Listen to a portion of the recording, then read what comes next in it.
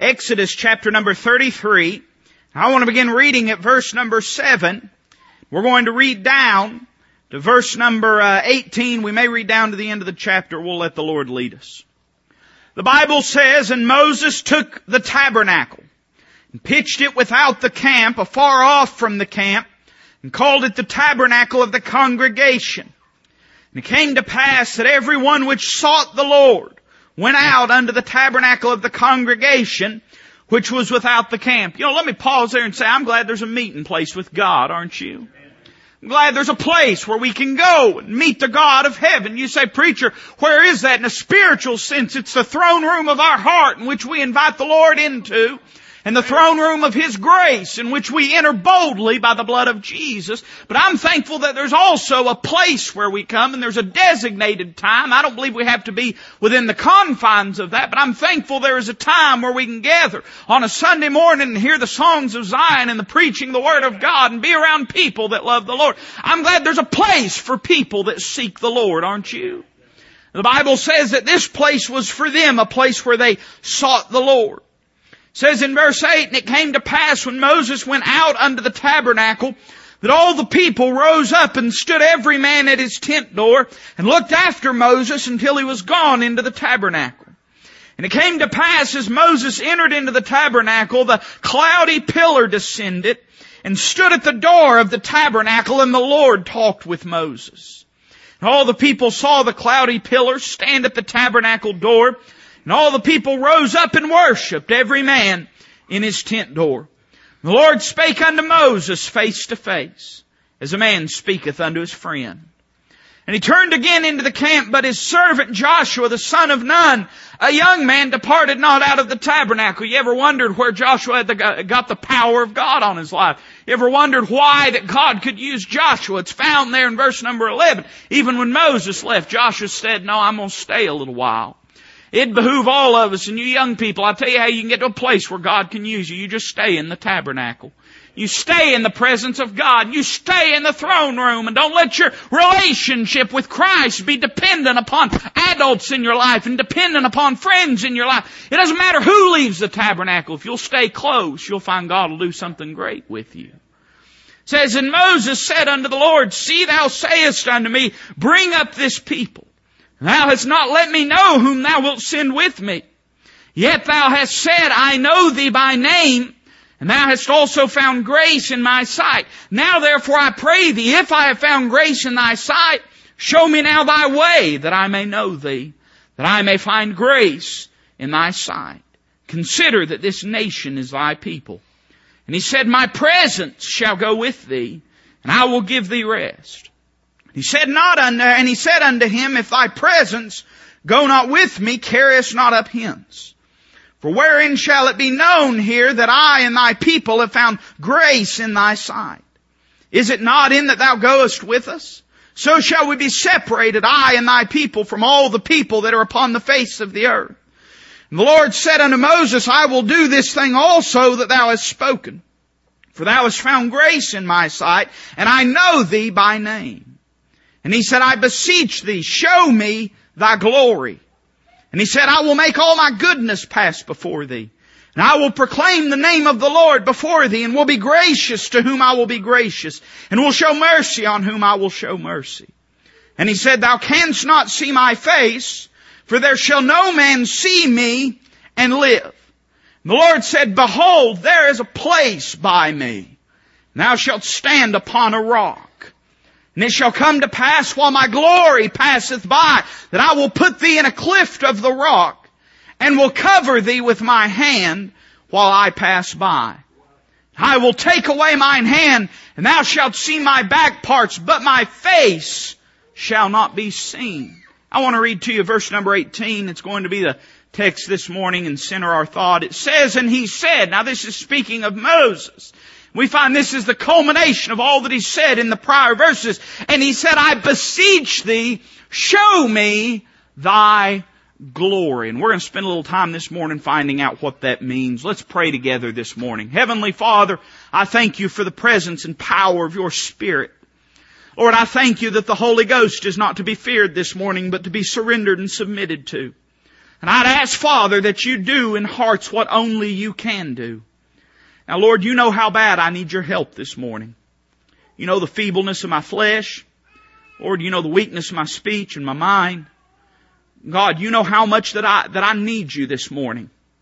Lord, you know that even if I was at a place where through oratory and eloquence I could preach a message, Lord, without your unction and power, it's meaningless. So God, I publicly before them, but Lord, I also in your throne room submit myself to you this morning, Lord. Just ask that you'd use me for your glory. Lord, if there's one amongst us that's lost and undone without Christ, I'd pray, Father, that this morning would be the morning. They would finally wave the white flag of their heart and surrender to the conviction of the Holy Spirit and call upon your Son's name for sweet and free salvation. Lord, you know each heart's need, so I'm just going to ask you to meet it, God. Lord, help us when we leave this place to know we've met with you, that you've done a mighty work in our hearts and lives. We love you this morning, Lord, and we ask all these things in Christ's name. Amen.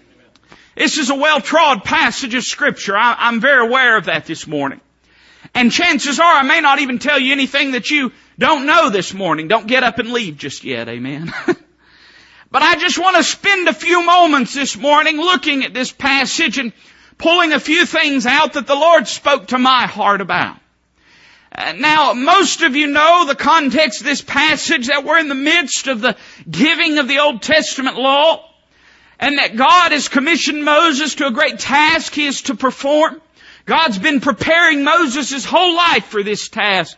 Let me just drop something for our young people this morning. Understand that God is trying to make you what He wants you to be. You may not see that. It may not make sense to you right now. And I understand what it is to be a teenager. I was a teenager just maybe a couple days ago. Amen. And I remember what it's like. And I look back now and see that God's hand was moving and molding and making me what He wanted me to be. So don't be scared of that. He had to spend some time in the backside of the desert if He was ever going to lead anybody through it. God had been moving in Moses' life. But we find that as Moses comes to the Mount of God, to Mount Sinai, and the law is being given, that a place that is terrifying to others is a place of comfort and rest to Moses. And as he's standing here, the Bible says in verse number 11, "And the Lord spake unto Moses face to face, as a man speaketh unto his friend." Now, let me just pause for a moment and say this. You know, Moses had a lot of privileges in life when it comes to spiritual things. Moses is one of the first men likened unto the Son of God prophetically. Moses was a man that was used of God in a mighty way. Moses had seen the burning bush. Moses had seen the Red Sea parted. Moses had seen the plagues in Egypt. Moses had seen a lot of things that were important to his spiritual walk. Moses had heard a lot of wonderful and gracious things. Moses had heard the Word of God. And the Bible says that here that the Lord spake to him face to face as unto a friend. Now you might say, well, preacher, the Bible says that no man shall see the Lord's face. And I understand that. What the Bible is telling us is the same way that you and I might stand and talk. And there's not a lot of form and there's not a lot of pomp and circumstance. But we can just be comfortable with each other and converse with each other. That the Lord spoke to Moses like He'd speak to his friend. That's a wonderful privilege. Can I say to you that you and I, if we've been delivered from Egypt's bondage, we've seen the spiritual Red Sea parted. We've seen the plagues that made Egypt uncomfortable and broke our chains of sin. We've seen the providential hand of God parting the Red Sea and making, this isn't the message, but I just can't help this morning. I like the fact that the Word of God is pictured as water many times. Do you know that? And there was a boundary preventing the children of Israel from the promised land of God. And did you know it was a boundary of water?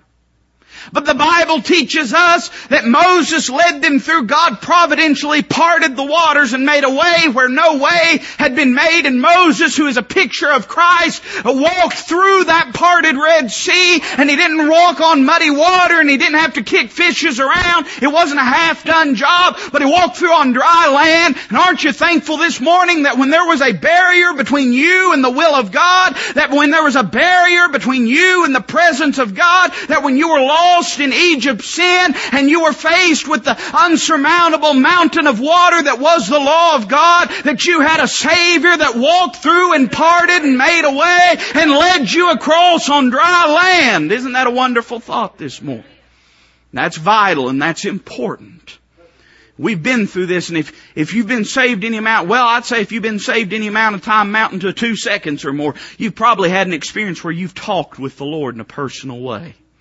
When He's conversed with you, when He's called you by name. And if you don't know what that means, I may not even be able to explain it to you. But a time when you get alone with God, and God just seems so real, and He seems so present, and He seems just right there in your life, and you talk to Him, and it's almost as if you can watch your prayers flood into the throne room, and you've talked with God face to face. That's a wonderful thing.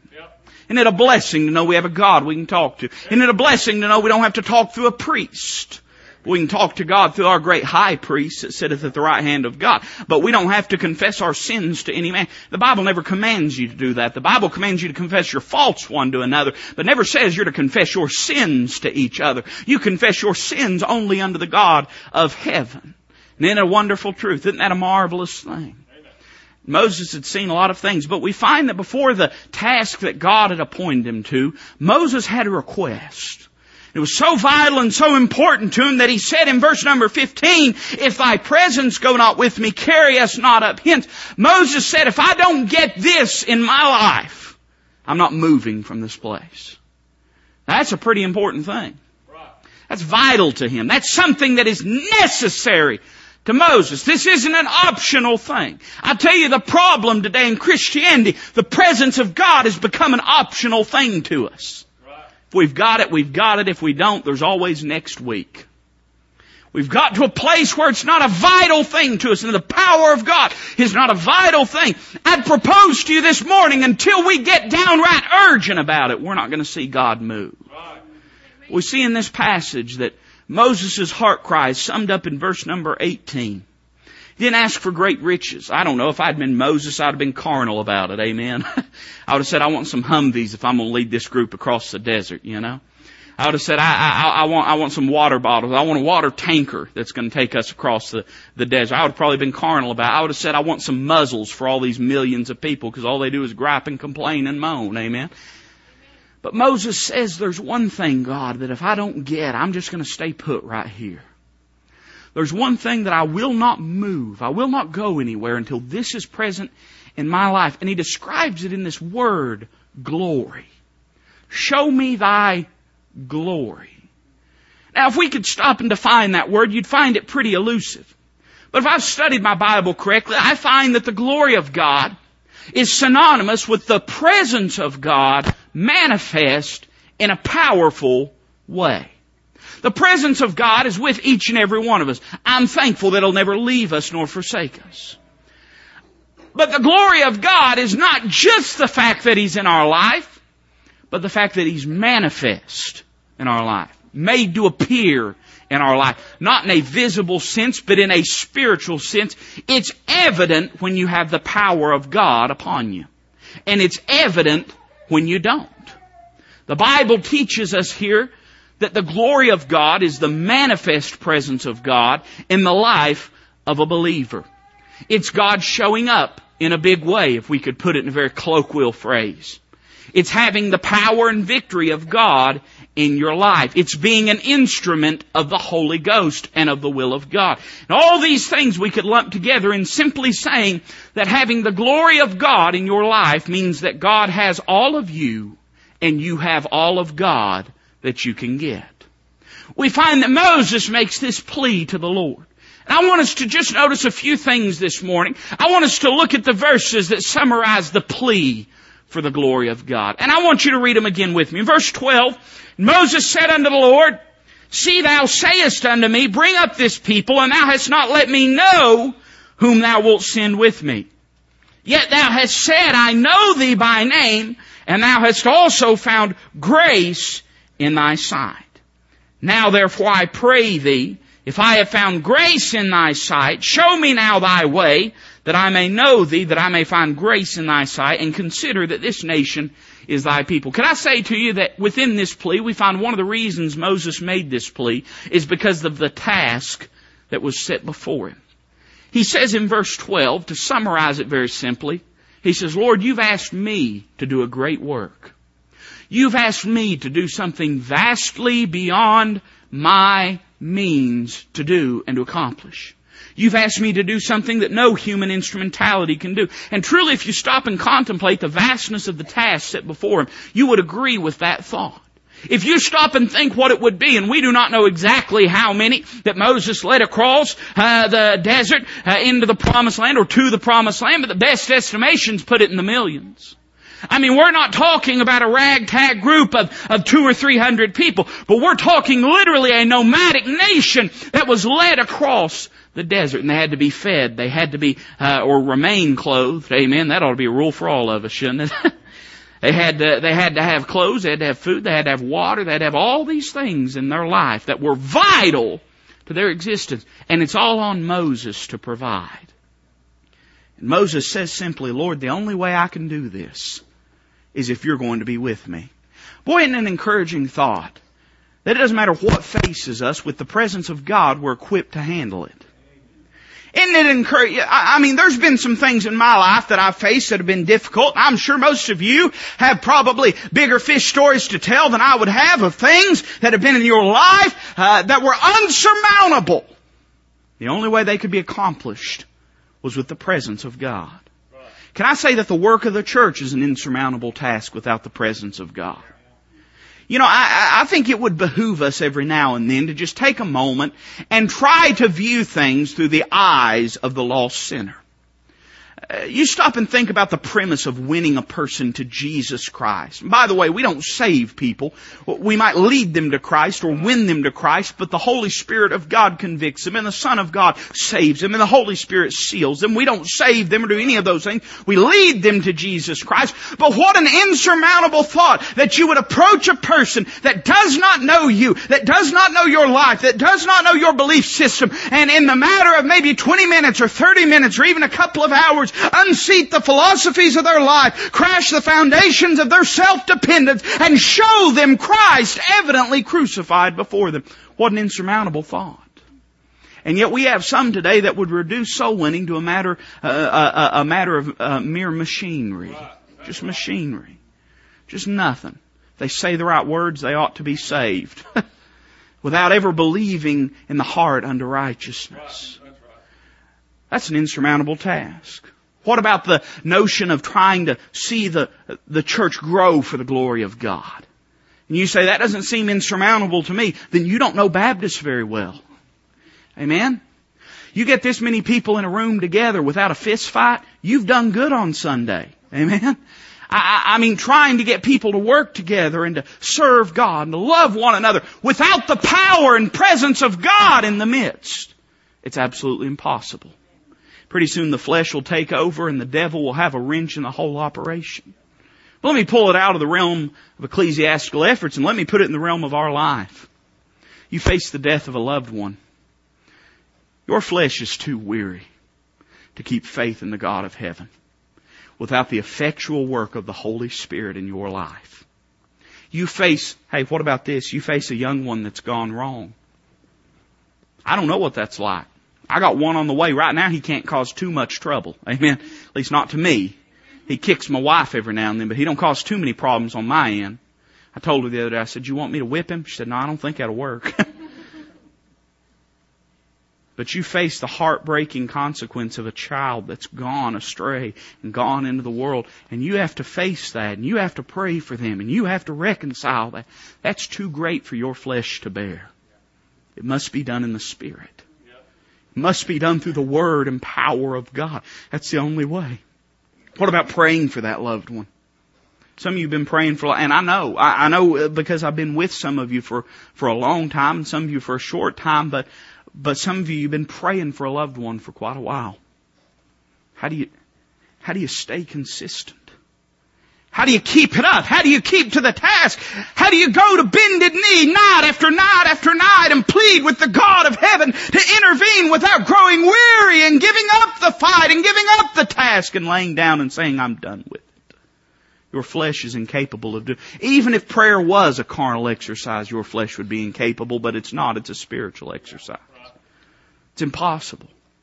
We have a great task before us, living the Christian life, being faithful, staying consistent in our walk with the Lord, and serving God, and doing great things for Him, and fulfilling the will of God in our lives. That's an insurmountable task without the presence of God. And I'll tell you why we have so many wishy-washy Christians in this day that we live in. We're trying to do this thing without Christ. Amen. I know that's not eloquent. I know I didn't do a backflip when I said that. But let me say it again. We're trying to live this thing without Jesus Christ in our life. Oh, we've got Him in our heart.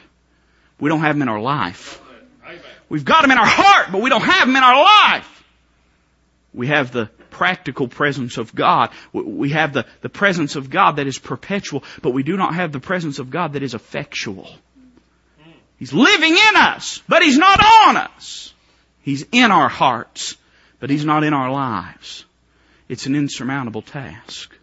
Notice the second reason that he cries out and says this, because of his status or his relationship to God. Look again at verse number 13. The Bible says, "Now therefore I pray thee, if I have found grace in thy sight, show me now thy way, that I may know thee, that I may find grace in thy sight, and consider that this nation is thy people." The second reason he cries out for the presence of God is because he has a relationship with God that must be maintained through the presence of God.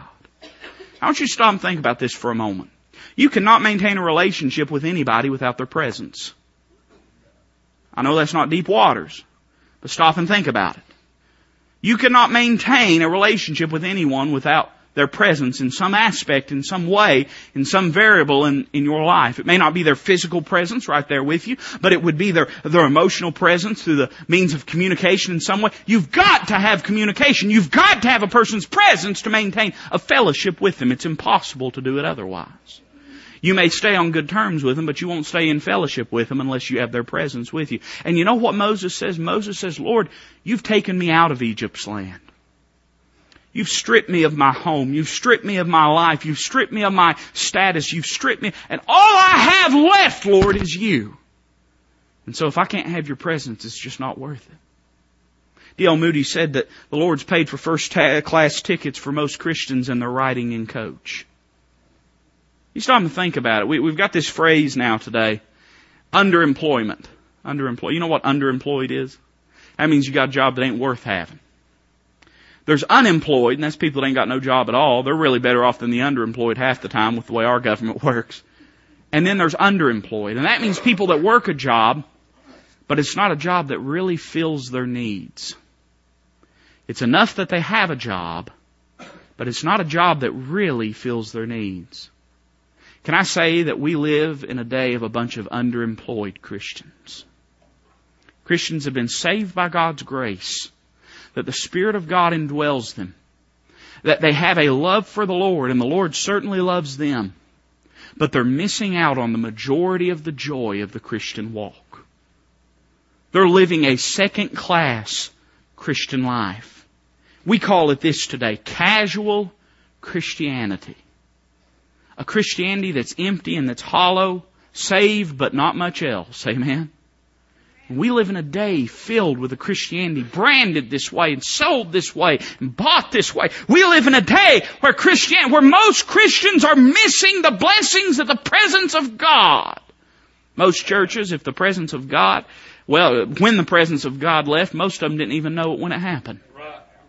There's a lot of churches that if the rapture happened, there wouldn't be a thing change in churches. There's a lot of churches that if Christ walked through the back door and took over their service, they wouldn't know what to do. And I'm talking about fundamental churches this morning. I'm not talking about the formal Southern Baptists. I'm not talking about the charismatics. I'm not talking about the high church formal places. I'm talking about places that are branded with all the right things. Doctrine as straight as a gun barrel and just as hollow. If God took over their service, they wouldn't know what to do with it. And they don't know what they're missing out on. We see because of who he was, because of the relationship he had. He said, I've got to have your presence. It's vital. It's necessary. I want you to notice the third thing, because of the testimony that he had. Notice what he says. Look down at verse number 16. He says, "For wherein shall it be known here that I and thy people have found grace in thy sight? Is it not in that thou goest with us? So shall we be separated, I and thy people, from all the earth, all the people that are upon the face of the earth. Let me give you a little hint as to what true separation is. Separation is not a book full of standards. Separation is the effect of the presence of God in the life of a believer, effectually making him a different kind of person than those surrounding him because they do not have the presence of God in their life. I'll tell you what's happened in a lot of Christianity today. People have the standards, but they don't have the God that causes the standards. They've got everything right, except they don't have Him. A wise man once said that the end of every standard and the beginning of every standard ought to be the presence of God. It ought to be birthed from the presence of God in your heart and life. And the end result, the end goal ought to be that the presence of God would be more manifest in your midst. The reason we have trouble teaching young people standards is because they're just a book of rules to us. I'm convinced the biggest problem with young Christians today is old Christians. Are we okay this morning? I know I'm younger. I understand that. But is that not true this morning? I was talking to my Sunday school class this morning. In Psalms 115, the psalmist talks about idols, and he says that they that make them are like unto them, so is everyone that trusteth in them. So the idols in our life don't just affect those that have fashioned them, but there'll be another group of people that come along that put their faith in those idols, and they weren't even the ones that made them. And what's happened to our young people today is they're worshiping the dead idols of past generations. Just a dead Christianity. And that satisfies and suffices in their life because they don't see anything greater or better. They think this is just the way it's supposed to be. This is just the way it's supposed to be. And then they last about 2 or 3 years and they get out right in the middle of the world because that satisfies their flesh and they at least think that's real. They at least think that's real because they've seen so much dead stuff within the walls of the church house. It ain't going to cut it until we get the presence of God. It's not going to work. We got a testimony. Moses said, other people are watching me. What are they seeing?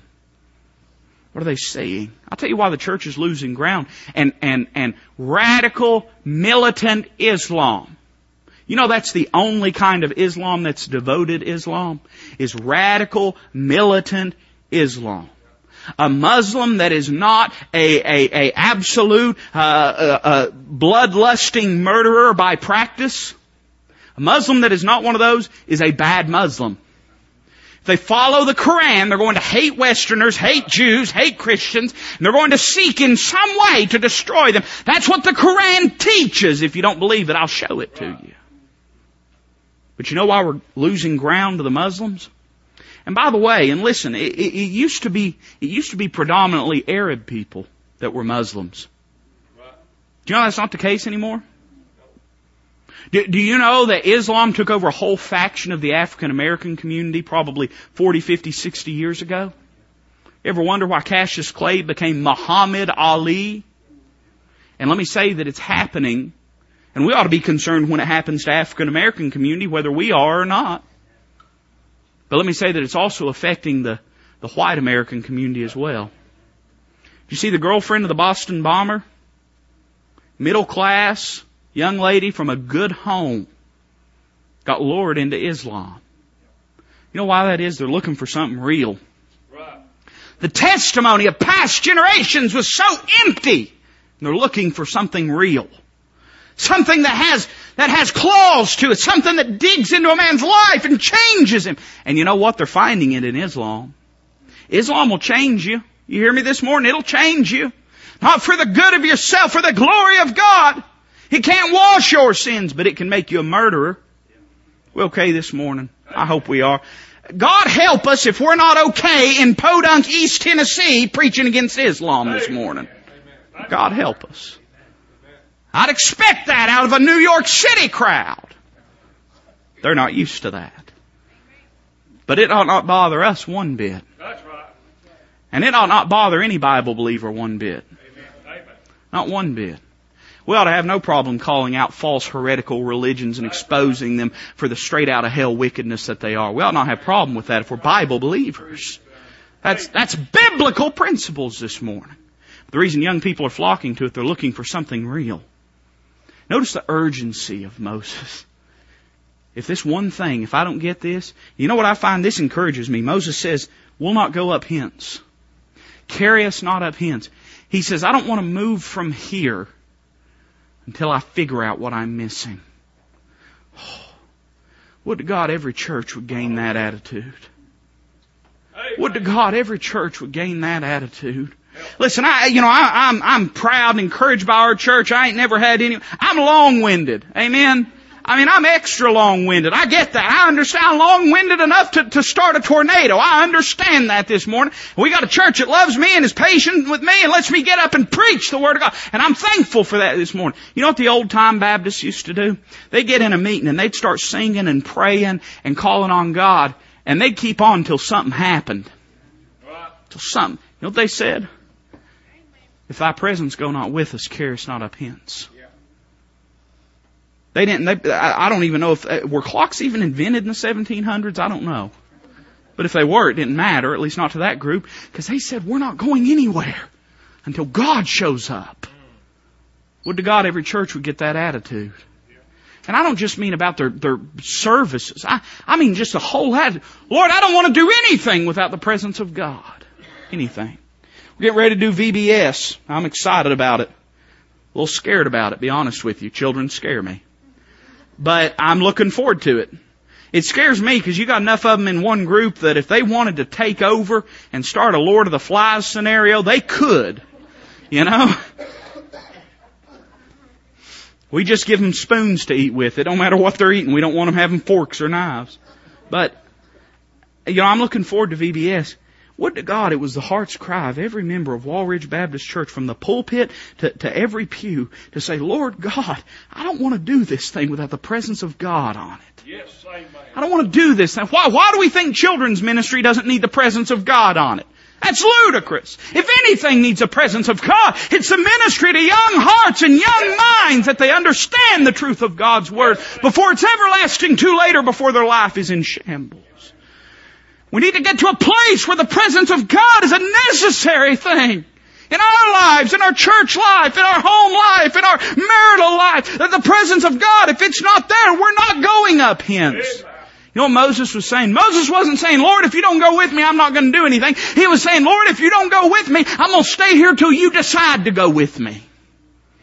Amen. Saying, Lord, I'm not moving anywhere until you are ready to move. Till you're ready to go. Till you're ready to do it. We see the plea for the glory. We see that there is a place for the glory of God. I like this. You know what God says to him? God says to Moses, there is a place by me. Oh my. We could be here till next Sunday if I really cut loose on that. I wouldn't even give you bathroom breaks. It'd be a mess. It's an appointed place. You know one of the things that just absolutely grieves me to no end? This notion that we can worship God on our terms. Right. That grieves me to no end. Who are you worshiping? Yourself or Him? Right. If you're worshiping Him, it ought to be on His terms. I fear a lot of churches are worshiping themselves, and that's the problem. If we're going to do it God's way, we're going to have to do it God's way. He said, there is a place by me. That encourages me because it's an appointed place. It's a particular place. But it's an available place. He didn't say there's a place by me, but you're going to have to wait.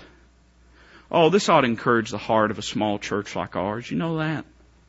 It ought to encourage our heart to know that we don't need 300-400 worship. We don't need but 2 or 3. We don't need all the machinery in the world. Listen, I hope one day, I don't know. I hope that one day we have, all the nice things. That'd be nice. We'd have, a bunch of big old huge Sunday school rooms, and we'd have this and that and the other. That'd be nice. But isn't it an encouragement that there's a place by God right now where we can see the glory of God? He didn't say there's a place by me for sale. He didn't say there's a place by me, but you need so many. He didn't say there's a place by me, but you're going to have to work hard at it. The Lord said there is a place by me where you can see the glory of God. There is a place.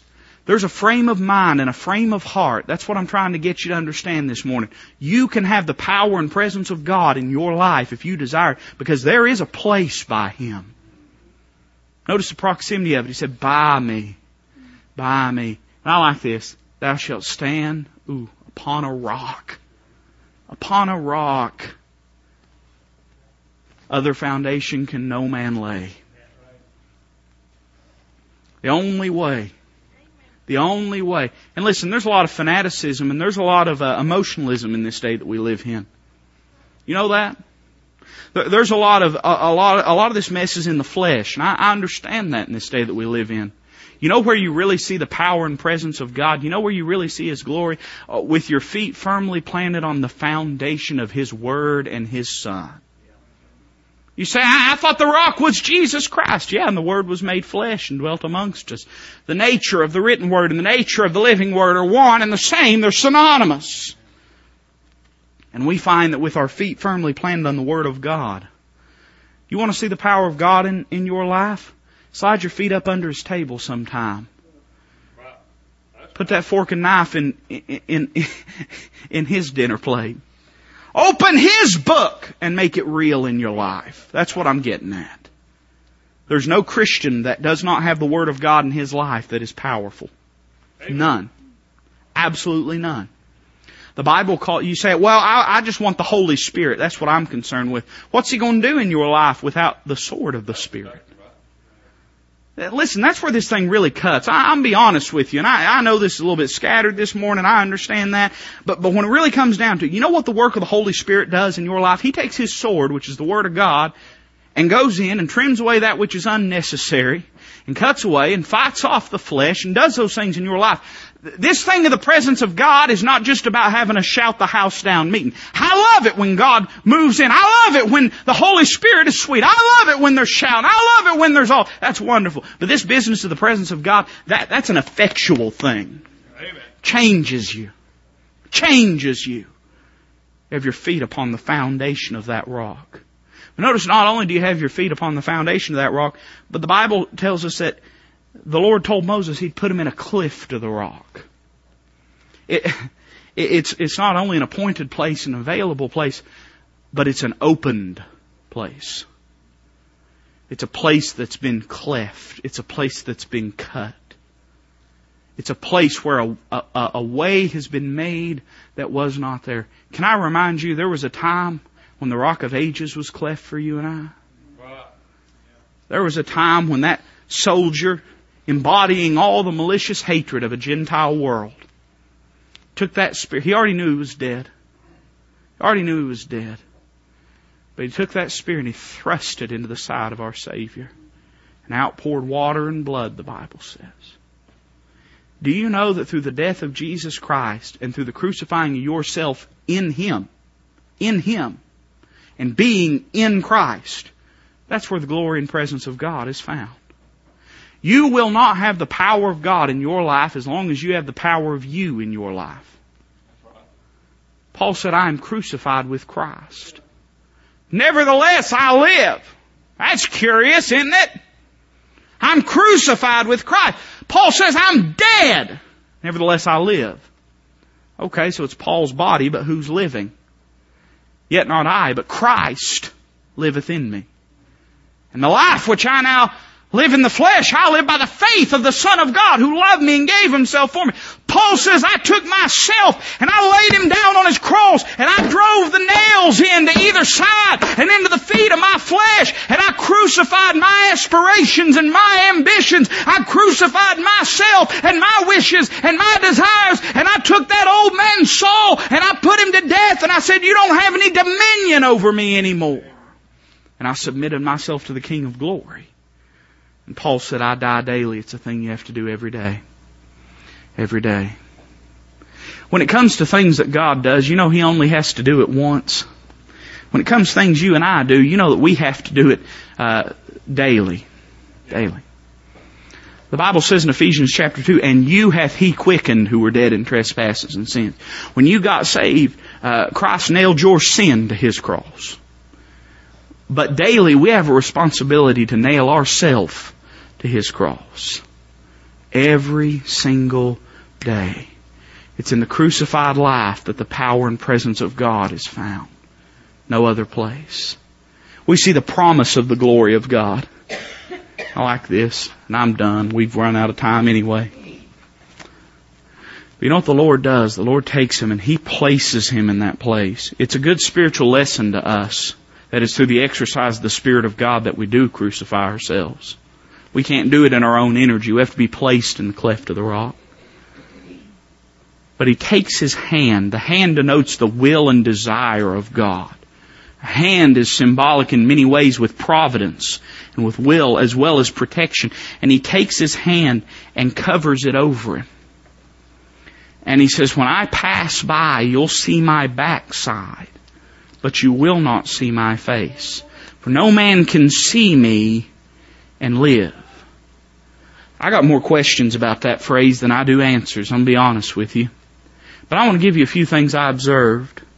You say, I wonder why that is, preacher, that no man could see His face and live. I believe there's a few reasons. One of them is because God in all His glory is a consuming fire. If a man without a glorified body was to see God in all His glory, it'd literally strike him dead. Literally strike him dead. But I believe there's another reason. The Bible says, for we walk by faith and not by sight. God showed Moses enough to make His presence real, but not enough that His presence might be taken for granted. I wish we could get all of heaven right here on earth, don't you? Well, I don't wish that. We'd mess it up if we did. But boy, wouldn't it be nice to get all of the glory of God, all of His glory in our life. But do you know that when God moves in a mighty way in your life and mine, do you know that's just a drop of it? That's just a drop of the limitless power and presence of God. There's so much more that we never see. He showed him just a glimpse, just a moment. And it was as he was passing by. If he wanted to see that glimpse again, he was going to have to catch up with God again. This is a daily thing. This is a weekly thing. This is something that has to be burning in our hearts on a consistent basis. One glimpse isn't going to do it. It's a consistent thing over and over and over again. I asked my young people in Sunday school this morning, and I think it's a question we all need to ask. What do I worship most in my life? Not what do I worship in my life, what do I worship most in my life? What do I deem necessary? Do I deem food necessary? Of course you would. Some of us more than others. We're just insecure there ain't going to be enough. Amen? Do you deem money as a necessary thing? You need money. Money's important. Money's not evil. The love of money is the root of all evil. Well, what are the things in life that you value above everything else? And can I propose to you, until we get to a place that the presence and power of God is a necessity for us, we're not going to have it. This is not a casual business. We got to get to the place where for the power of God, we're willing to spend some time in prayer. We're willing to clean out some things out of our life. Amen, brother. We're willing to get our hearts submitted to the God of heaven. We're willing to dig in and get in His Word and find something real for our lives. It's got to be something that becomes necessary to us, or we're never going to have it. This morning, I wonder what you're living your life for. And I wonder if it could be that what you're living your life for is not the very thing that Christ died for. I wonder if what you're living your life for this morning is not the high level of living that God intended you to have. I don't mean temporally, I mean spiritually. I wonder this morning if you're living your life without the effectual presence of God. And maybe this morning you've got to a place where you're tired of it. You want to gather around an old-fashioned altar and call on the God of heaven and ask for His presence and ask for His power.